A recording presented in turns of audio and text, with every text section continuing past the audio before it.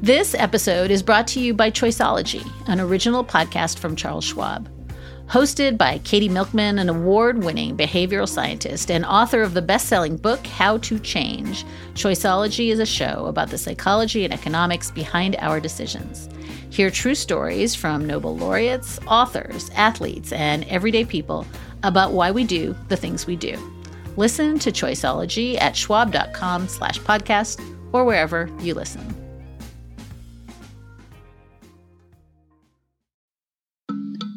Hi, and welcome to Amicus. This is Slate's podcast about the U.S. Supreme Court. I'm Dahlia Lithwick, and I cover the Supreme Court and other courts for Slate. And it was a busy week at the High Court, although the justices appear to be passing around a wicked winter cold. I should note that Justice Ruth Bader Ginsburg's sniffles triggered widespread hysteria and panic among liberal court watchers, and I am here to assure you that it really was just a cold. The court heard arguments in several cases this week and handed down some opinions. A few of them notably were unanimous. Because this seems to be a thing now. We're in a new era where the court, in its 8-justice period, comes down unanimously or in 4-4 splits, or terrified of future 4-4 splits, which may partially explain the 3 cases the court has already agreed to hear, but still hasn't put on the calendar for this term. Now, we're coming at you today just over a month after the election, but voting is not fading into the background for court watchers. Far from it. In part, that's because of the recounts that are happening in various states that we've been hearing about. It's also partly because there are voter ID laws working their way up through the judicial system. And it's also because we are now in the lead up to the next decennial census and all the legislative redistricting that will follow that census. Later on in the show, we're going to talk a little bit about the Electoral College and specifically about a small revolt that is underway on the part of a few members of that college.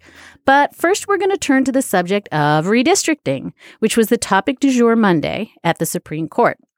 The justices heard not one, but 2 arguments in cases involving the drawing of district lines at the state level, one out of Virginia, the other from North Carolina. Both of these cases are challenges to district maps drawn by Republican legislatures. The challengers argue that by intentionally creating several majority African American districts, lawmakers were prioritizing racial considerations, which has been determined unconstitutional in previous court cases. Not true, say the defenders of the maps. Instead, they say the district lines were motivated primarily by partisan political considerations, and courts have ruled that partisan gerrymandering, as it's known, is permissible. Not only that, but the Voting Rights Act requires legislatures to take race into some account when drawing district lines so that they can protect minorities' votes and make sure they're not being diluted. The challengers in both cases were represented in court this week by Mark Elias. He is chair of Perkins Coie's political law practice, an elections expert. He was also general counsel for Hillary Clinton's 2016 campaign. And I think it's fair to say something of the Where's Waldo for Democratic elections law this fall. So welcome to Amicus, Mark. Thank you so much for having me. Is that a fair characterization? You've been pretty busy, right? You were overseeing the North Carolina recount. You were dealing with the Clinton campaign's involvement in the recounts in 3 states and arguing at the Supreme Court. Anything else you've been doing the last 2 weeks? You know, I think that's the bulk of it, but it was enough. I argued 2 redistricting cases on the same day on Monday, and when I showed up and I was talking to some of the folks in advance, they said, "So, how often have you done this before?" And I said, "Well, let's see, I've argued 1 case in the Supreme Court before, so this will triple my experience." Right, numbers 2 and 3. Right. This law of gerrymandering and political and racial gerrymandering in particular is so thorny. I wonder if I could ask you to sort of set the table for listeners who may be apt to kind of glaze over on this topic and just help us understand what the lay of the land is doctrinally. In other words, what's allowed and what isn't allowed. Right.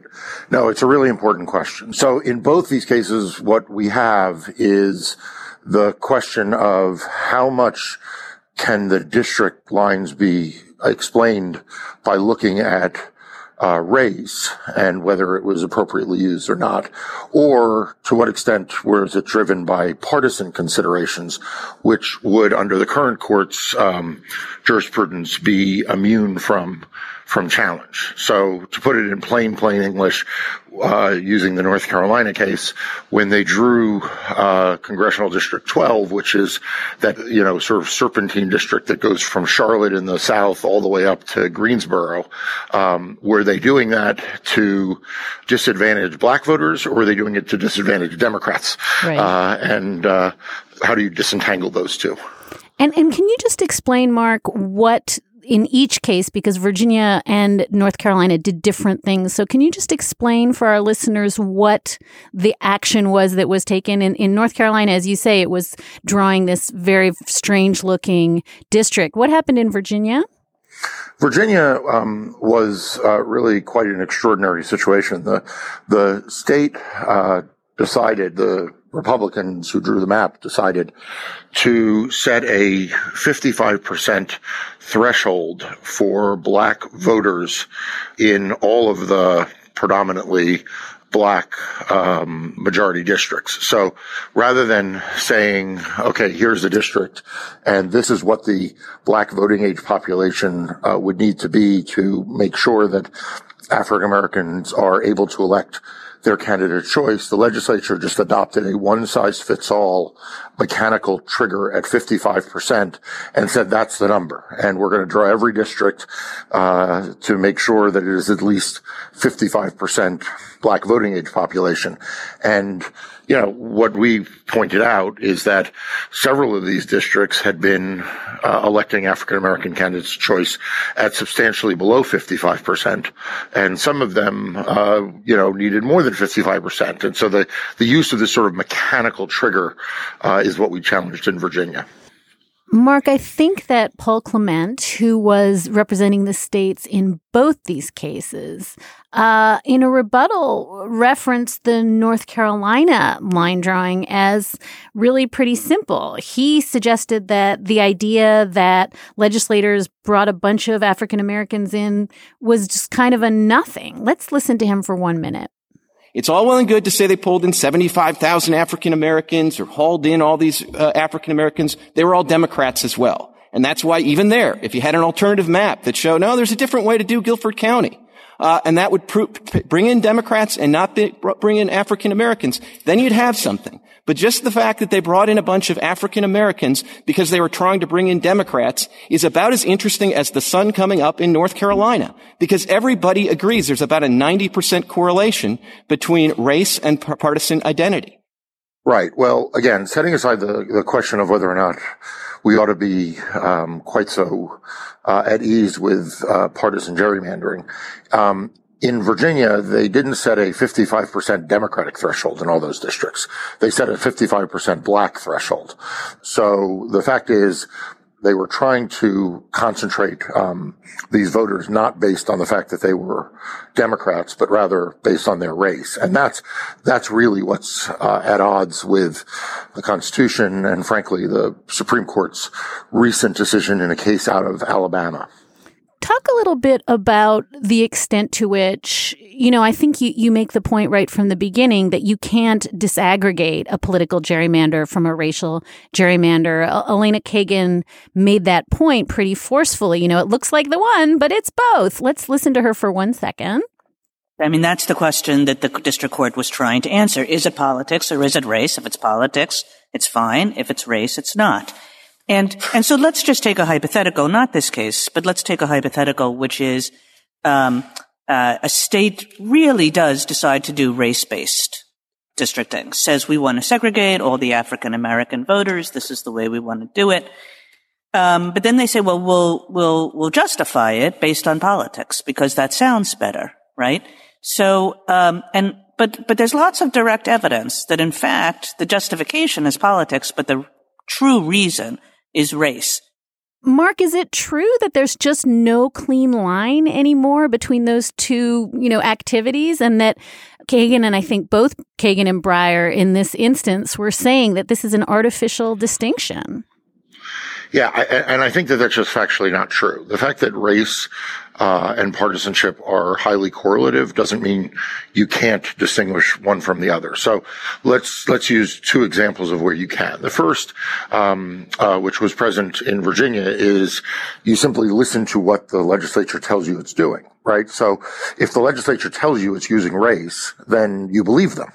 And in both Virginia and in North Carolina, there were instances in which the legislature said, we are doing this for racial reasons, not for partisan reasons. So that's one way you disaggregate them. The second way is you look at how did they treat areas where you had white Democrats and black Democrats. So, for example, one of the districts at issue in Virginia is basically inner city or city center Richmond. And this was a district that was 46% black previously. And you had essentially a coalition of white Democrats, young Democrats, and also, sort of whites who had moved into Richmond who were voting in exactly the same way as their African-American neighbors.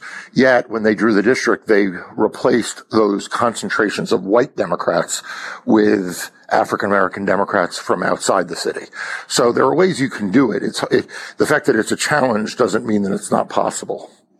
And what do you do about the fact, I think one of the themes that undergirds so many of these gerrymandering cases, and you must hear this all the time, is this is just not possible. There's no way to do this. And I think, Justice Alito had some of this at oral argument. Even Justice Breyer had a colloquy with you, right? I mean, is this just about one stray sentence?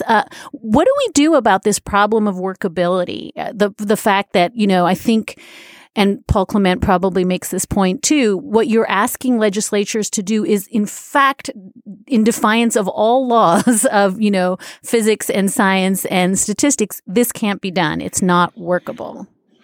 Right. So look, I think that that's a more complicated question in the cases that are weaving their way up the courts to prohibit partisan gerrymandering. One of the reasons why I think the court has struggled with allowing a claim based on partisan gerrymandering is that a workable standard is difficult because, how much partisanship can't go in to it. Obviously the legislature themselves have participated in partisan elections and have some knowledge of partisan activity. So how do you set a standard for partisanship? With race, it's easier to know in some instances. In some instances, it's not. In some instances, it is a very, very difficult thing to pull apart. And in those cases, frankly, the state is going to prevail, right? Those lawsuits are either not going to get filed, or if they get filed, the state's going to prevail. But in cases where the state says, explicitly, we did this in order to destroy a crossover coalition of blacks and whites voting together as neighbors in Richmond and replace it with a district that was going to be, come hell or high water, at least 55% black, that doesn't require a sophisticated analysis. And talk a little bit, I think that the sub-theme of this entire podcast is always, what is Anthony Kennedy going to do? Talk a little bit we could have renamed it that. I was going to say that would be, right.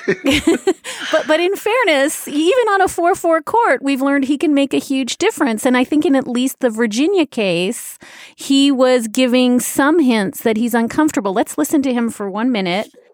The hypothetical is the tipping point, the principal motivating factor was race. And you say that because, and the district court, I think, said because the districts are conventional in all other respects, strict scrutiny doesn't apply. I have a problem with that. Does that signal to you that maybe, at least in this one case, the legislature crossed a line and that you might have Kennedy on board? So first I will start with the disclaimer that you undoubtedly get every time you ask a question of a lawyer about a justice, which is you can never tell from the questioning how any justice is going to come out. That said, I certainly took heart in that comment, because it did suggest that Justice Kennedy was not comfortable with the kind of mechanical threshold that was used in Virginia, which, by the way, would be consistent with his position in the Alabama legislative case from a couple of terms ago, where Alabama used a differently triggered but similar threshold. This is the story of the one. As head of maintenance at a concert hall, he knows the show must always go on. That's why he works behind the scenes, ensuring every light is working, the HVAC is humming, and his facility shines. With Grainger's supplies and solutions for every challenge he faces, plus 24/7 customer support, his venue never misses a beat. Call quickgrainger.com or just stop by. Grainger, for the ones who get it done. Mark, I want to just turn to an observation that some folks have made that connects up maybe the voter ID cases that you were involved in earlier this summer and the voting rights cases here, and even, I think, Whole Women's Health from last spring. And that is that there seems to be, at least in the cases that you've dealt with so far, a new enthusiasm for probing what legislatures really mean and what they say they mean. And certainly if Whole Women's Health stands for any proposition, it's that we don't necessarily take a legislature on their word that they're doing something. We pierce that and we really scrutinize what they were doing. Is it fair to say that certainly this summer, I think you were the beneficiary of that in several big voter ID cases, but is it fair to say that there's this new theme at the Supreme Court that says we don't just look as far as the language of legislators? So I think it's hard to know yet whether it is an enduring theme or whether it's unique to the cases that have been brought before it. I can tell you that in the voting rights cases, in the voter ID, the curtailing of early vote, the doing away with, pre-registration of first-time voters in high schools. I mean, the panoply of creative ways that we have seen Republican legislatures go about making it harder for people to vote. I do think that the courts have had greater skepticism of the reasons that were offered, and have looked behind them. I would note one example, because it actually involved the same legislator in North Carolina who was responsible for the redistricting, was also responsible for the law down in North Carolina that curtailed voting rights. And I'm always careful never to call that law the ID law, because though ID was a piece of it, it also, like I said, did away with same-day registration. It curtailed early voting. But my favorite piece of it, or perhaps the least favorite piece of it, was a provision that prohibited high schools from, in civics classes, pre-registering students who were 16 or 17 to vote in their first eligible election. So it's not like they got to vote when they were 16 or 17, but they were pre-registered for when they're 18. And North Carolina did away with that as part of this horrible law that they passed.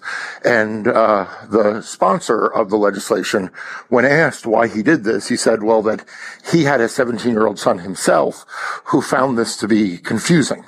And because his son found it to be confusing, that was why he did it. And look, you can believe a lot of things about why the Republicans want to make voting harder. I don't think it's because one legislator's son found being pre-registered in high school confusing. And so I think that as the aggressiveness of voter restriction laws has increased and the reasons to support them have become flimsier, you have seen courts be much more probing and aggressive in considering what is really going on there. Is it because of the reason they've said, or is it because in 2012 we saw an unprecedented equality of African American turnout rates in North Carolina and white turnout rates in North Carolina, and we saw President Obama reelected as a Democrat? Like, is that what was going on, or was it these other, flimsy explanations? So I think that's part of what it is. It has to do with the aggressiveness of the restrictions that are being put in place.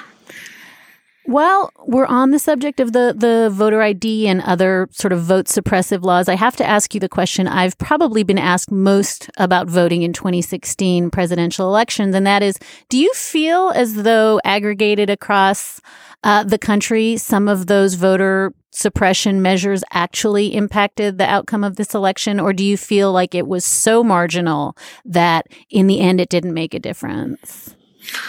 So it's a good question, and I don't have enough data to know whether it was race determinative in any particular election, whether in the presidential election or a Senate election or a gubernatorial election or a congressional election. But from my standpoint, that's actually not the right question. The question is not, did it affect X number of votes in Y state sufficient to have reversed it? Because in some sense, that's like a metaphysical question. It's a hard thing to ever pin down. To me, the question is, did we see evidence that these laws affected real people's ability to vote and actually were successfully suppressive?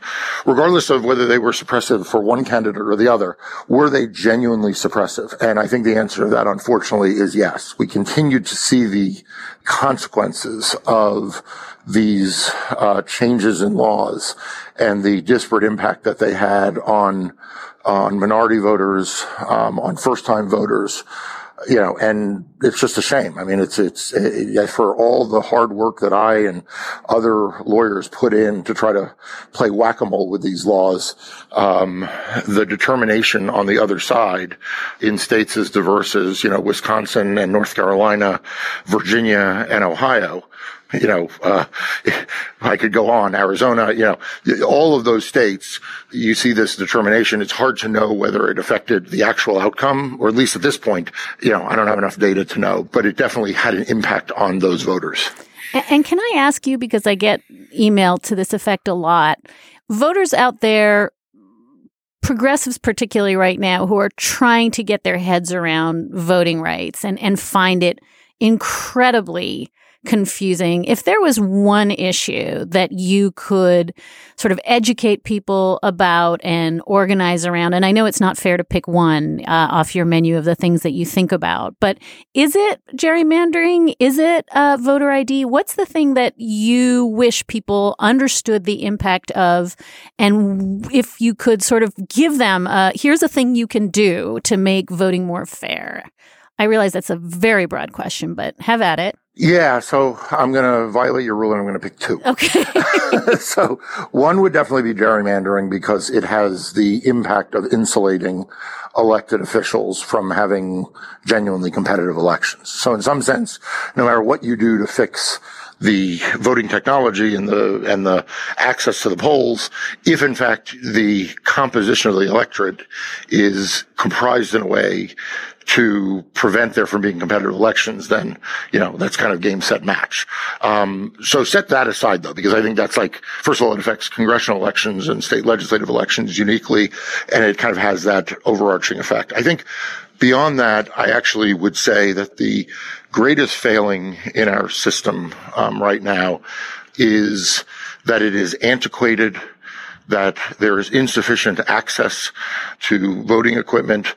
The lines are too long. In other words, I think that issues like ID and early voting and same-day registration are all really important and really central issues.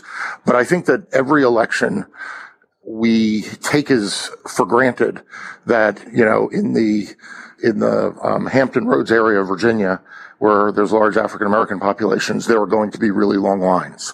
And in Maricopa County in Arizona, there are going to be really long lines and lots of ballots that don't count because they're cast provisionally and don't count. And that's just, that's like a problem that we could solve. There should be no ideological divide there. We should be able to have sufficient voting equipment.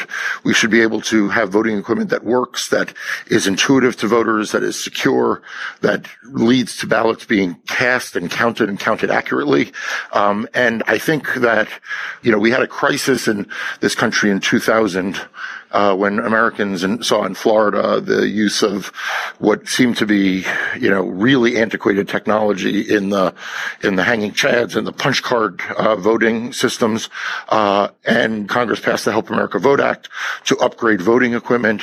And, at this point, that was 15, 16 years ago. And I think what we've seen is a devolution in the technology that states have deployed. And I think it disproportionately impacts certain communities over others.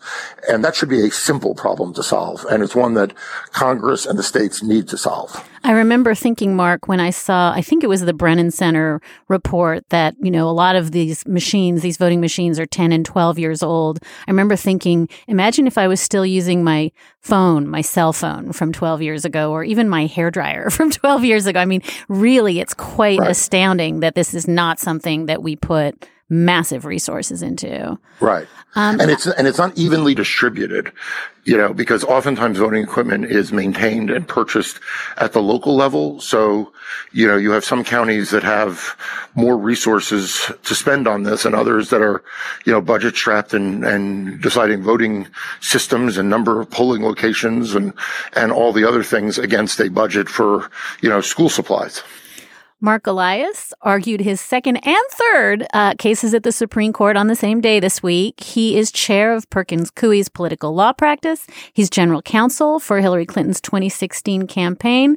And we thank you so very much for being on the show today, Mark. Thank you. For our second segment today, we're going to turn back to that good old presidential election and the entirely strange animal that is the Electoral College. Now, Hillary Clinton, of course, won the popular vote by 2.7 million votes and counting. And yet on December 19th, the state electors will cast their votes for Donald Trump. There are various movements afoot, actually, to stop that from happening, and one of them is a push by the so-called Hamilton electors. This is a small group of electors who are seeking to be unbound by the state requirements in their state, requiring that they vote as their state voted in the election. One of the legal thinkers supporting this effort is Carolyn Shapiro. She's a professor of law and co-director of the Institute on the Supreme Court of the United States at Chicago-Kent College of Law. She served as Illinois Solicitor General from 2014 to this year. First of all, welcome to Amicus, Carolyn. Thank you for having me. And can you explain to people who are hearing this phrase for the first time who the Hamilton electors are and what they want? Sure.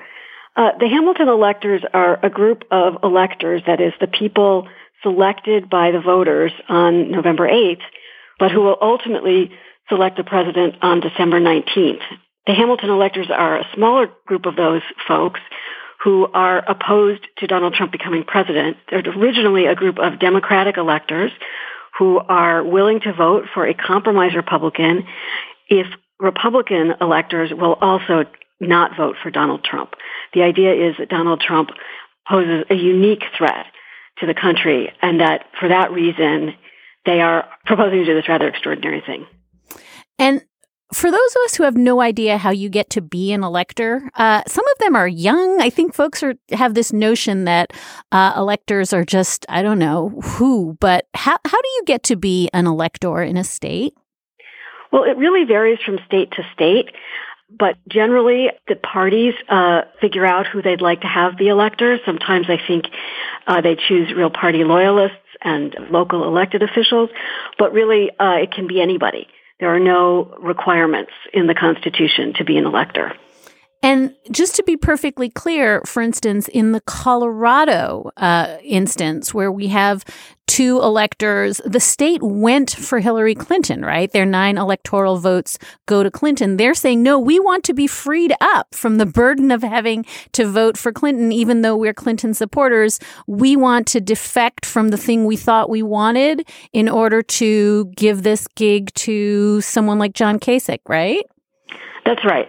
Their position is that the electors have a responsibility to protect the country from somebody who is a demagogue, somebody who is uniquely unqualified, who might be under the influence of a foreign government. Those are all the criteria that Alexander Hamilton himself set forth in his justification for having an electoral college. And they believe that the way to do that is to work with Republican electors to find somebody else who would be a responsible compromise candidate. Now, Colorado, like a number of other states, about half the states have laws that purport to bind the electors to whoever it is that won the vote in their state or whatever the nominee of the party that they were nominated by. Colorado has such a law, and the Colorado electors are challenging that law as violating the Constitution. The reason they're doing that is because there are laws like this in some other states, and some of those states went for Trump. They're also doing it so that they can keep up their end of the bargain that they're willing to strike, which is to vote for a Republican as opposed to voting for Hillary Clinton. But it's fair to say, right, that in some states, for instance, in Washington state, the punishment for being a, quote, faithless elector is a civil penalty up to $1,000. In Colorado, the punishment is you're just disqualified and they pick a new elector. So your electors are up in some cases against very draconian punishments. Across the boards, this looks like a really, really tough fight. I think it's actually not as tough as it might first appear. The Constitution is pretty clear about how the division of responsibility operates when it comes to choosing the president. The Constitution gives the responsibility for figuring out how to choose the electors to the states. And the states have all decided to do that by means of popular vote. But once the electors are chosen, the Constitution doesn't give the states themselves or any state officials any the obligations, responsibilities, duties, or control over what the electors do. And it really would fly in the face of the explanation that certainly Alexander Hamilton gave for the Electoral College to allow the states to step in and say, no, you can't do what really, in an extraordinary situation, is necessary for the country. So what the Hamilton electors are essentially arguing for is to be allowed to do what Federalist 68 says, which is use your discretion, right? You just, search your conscience and figure out what is best for the country. That's what they're seeking. But it seems to me that we have a fairly settled policy in this country that's gone on for a really long time that doesn't allow for that. So it just feels as though what they're asking for is so radical and would displace so much, history, whether it's constitutional law or not. It seems like it's asking for a very, very big departure from what we've always understood their role to be. Well, it certainly would be unprecedented, and it certainly is not what anybody would ordinarily expect. That's absolutely true. But if you think about it this way, imagine that the presumptive president-elect committed a serious crime after the election, or it became clear after the election that in some way that was really undisputable, that the presumptive president-elect was enthralled to a foreign government, for example, or became incapacitated in some way. We would expect electors in that situation to exercise their discretion and select a more appropriate or capable candidate. Now, of course, we don't want electors running around doing this every time there's a presidential election. There's a reason why the people vote on November 8th or the Tuesday in November. But you have to ask what will happen otherwise. And Donald Trump is demonstrating that he is a uniquely dangerous individual to be in the White House. Just to give an example, he has been skipping his intelligence briefings, getting on the phone with foreign leaders of countries that are themselves nuclear powers or that are in some kind of tense relationship with nuclear powers, and saying things that are really, at best, inconsistent with United States foreign policy as developed over a period of decades. So there's just an element of incredible recklessness in what he's doing that has nothing to do with policy and has nothing to do with whether or not the person in office should be a Republican or a Democrat. It really has to do with the danger that this individual poses to all of us. Last question, Carolyn. As a con law professor and somebody who thinks about the Constitution all the time, you've said that this, effort is pretty much unprecedented. What does the case law say? What are the contours of how we think about this as a voting matter? Well, there's not really very much case law from the Supreme Court that's relevant. There's a case from 1952 called Ray versus Blair, and in Ray, the court actually upheld a state law that allowed a party to require an elector to make a pledge before they slated that elector. So the elector would have to say, if you're going to put me on the ballot as your elector for the Republican Party, I'll take a pledge that I will support your candidate in the end. The court upheld that law, but it expressly did not reach the question of whether the pledge would later on be enforceable. And that may seem kind of odd, but it actually, when you think about the situation that we find ourselves in right now, makes a lot of sense. We don't want electors running around just doing whatever they want, regardless of the vote. There are reasons to have them be party loyalists, to have them be people who I think, in general, are going to behave in a predictable manner because the people are voting and they expect that their votes will have a certain effect. But in the rare situation that we find ourselves in now, where the presumptive president-elect is so manifestly unfit and has demonstrated that in spades post-election, this is a safety valve. And nothing that the Supreme Court has said would call that into question. In fact, other cases that the Supreme Court has decided involving the division of responsibility between, for example, the people and the states, or the people and Congress, when it comes to choosing who will represent them, the court has policed those lines very carefully. And so to the extent that states are attempting to impose their views on what the electors should do, I think the precedent really points in the other direction. Carolyn Shapiro is founder and co-director of Chicago-Kent's Institute on the Supreme Court of the United States. She served as Illinois Solicitor General from 2014 to 2016. Carolyn, thank you so very much for joining us today. Thank you. It was a pleasure. And that is going to do it for today's episode of Amicus. We are eager, as ever, to hear your thoughts. Our email is amicus@slate.com. You can also leave us a comment or a question or a knock-knock joke on our Facebook page. You will find that at facebook.com/Amicus Podcast. To the woman who wanted me to read Goodnight Moon to her kids, send an email and I will do it. And remember, all of you, if you've missed any past episodes of the show, you can find them all on our show page, slate.com/amicus. And if you're a Slate Plus member, you'll be able to find transcripts there. And if you're not, you should be a Slate Plus member. And Slate Plus makes a great holiday gift for any other Slate fans in your life. In addition to our transcripts, they'll get access to ad-free podcasts, bonus podcast segments, and access to our Slate Academies. Give Slate Plus today at slate.com/giveplus. It's a terrific way to support Slate's independent journalism. Thank you to the Virginia Foundation for the Humanities, where we tape our show. Our producer is Tony Field. Steve Lichtai is our executive producer, and Andy Bowers is the chief content officer of Panoply. Amicus is part of the Panoply Network. Check out our entire roster of podcasts at itunes.com/Panoply. I'm Dahlia Lithwick. We'll be back with you in a couple of weeks with yet another edition of Amicus.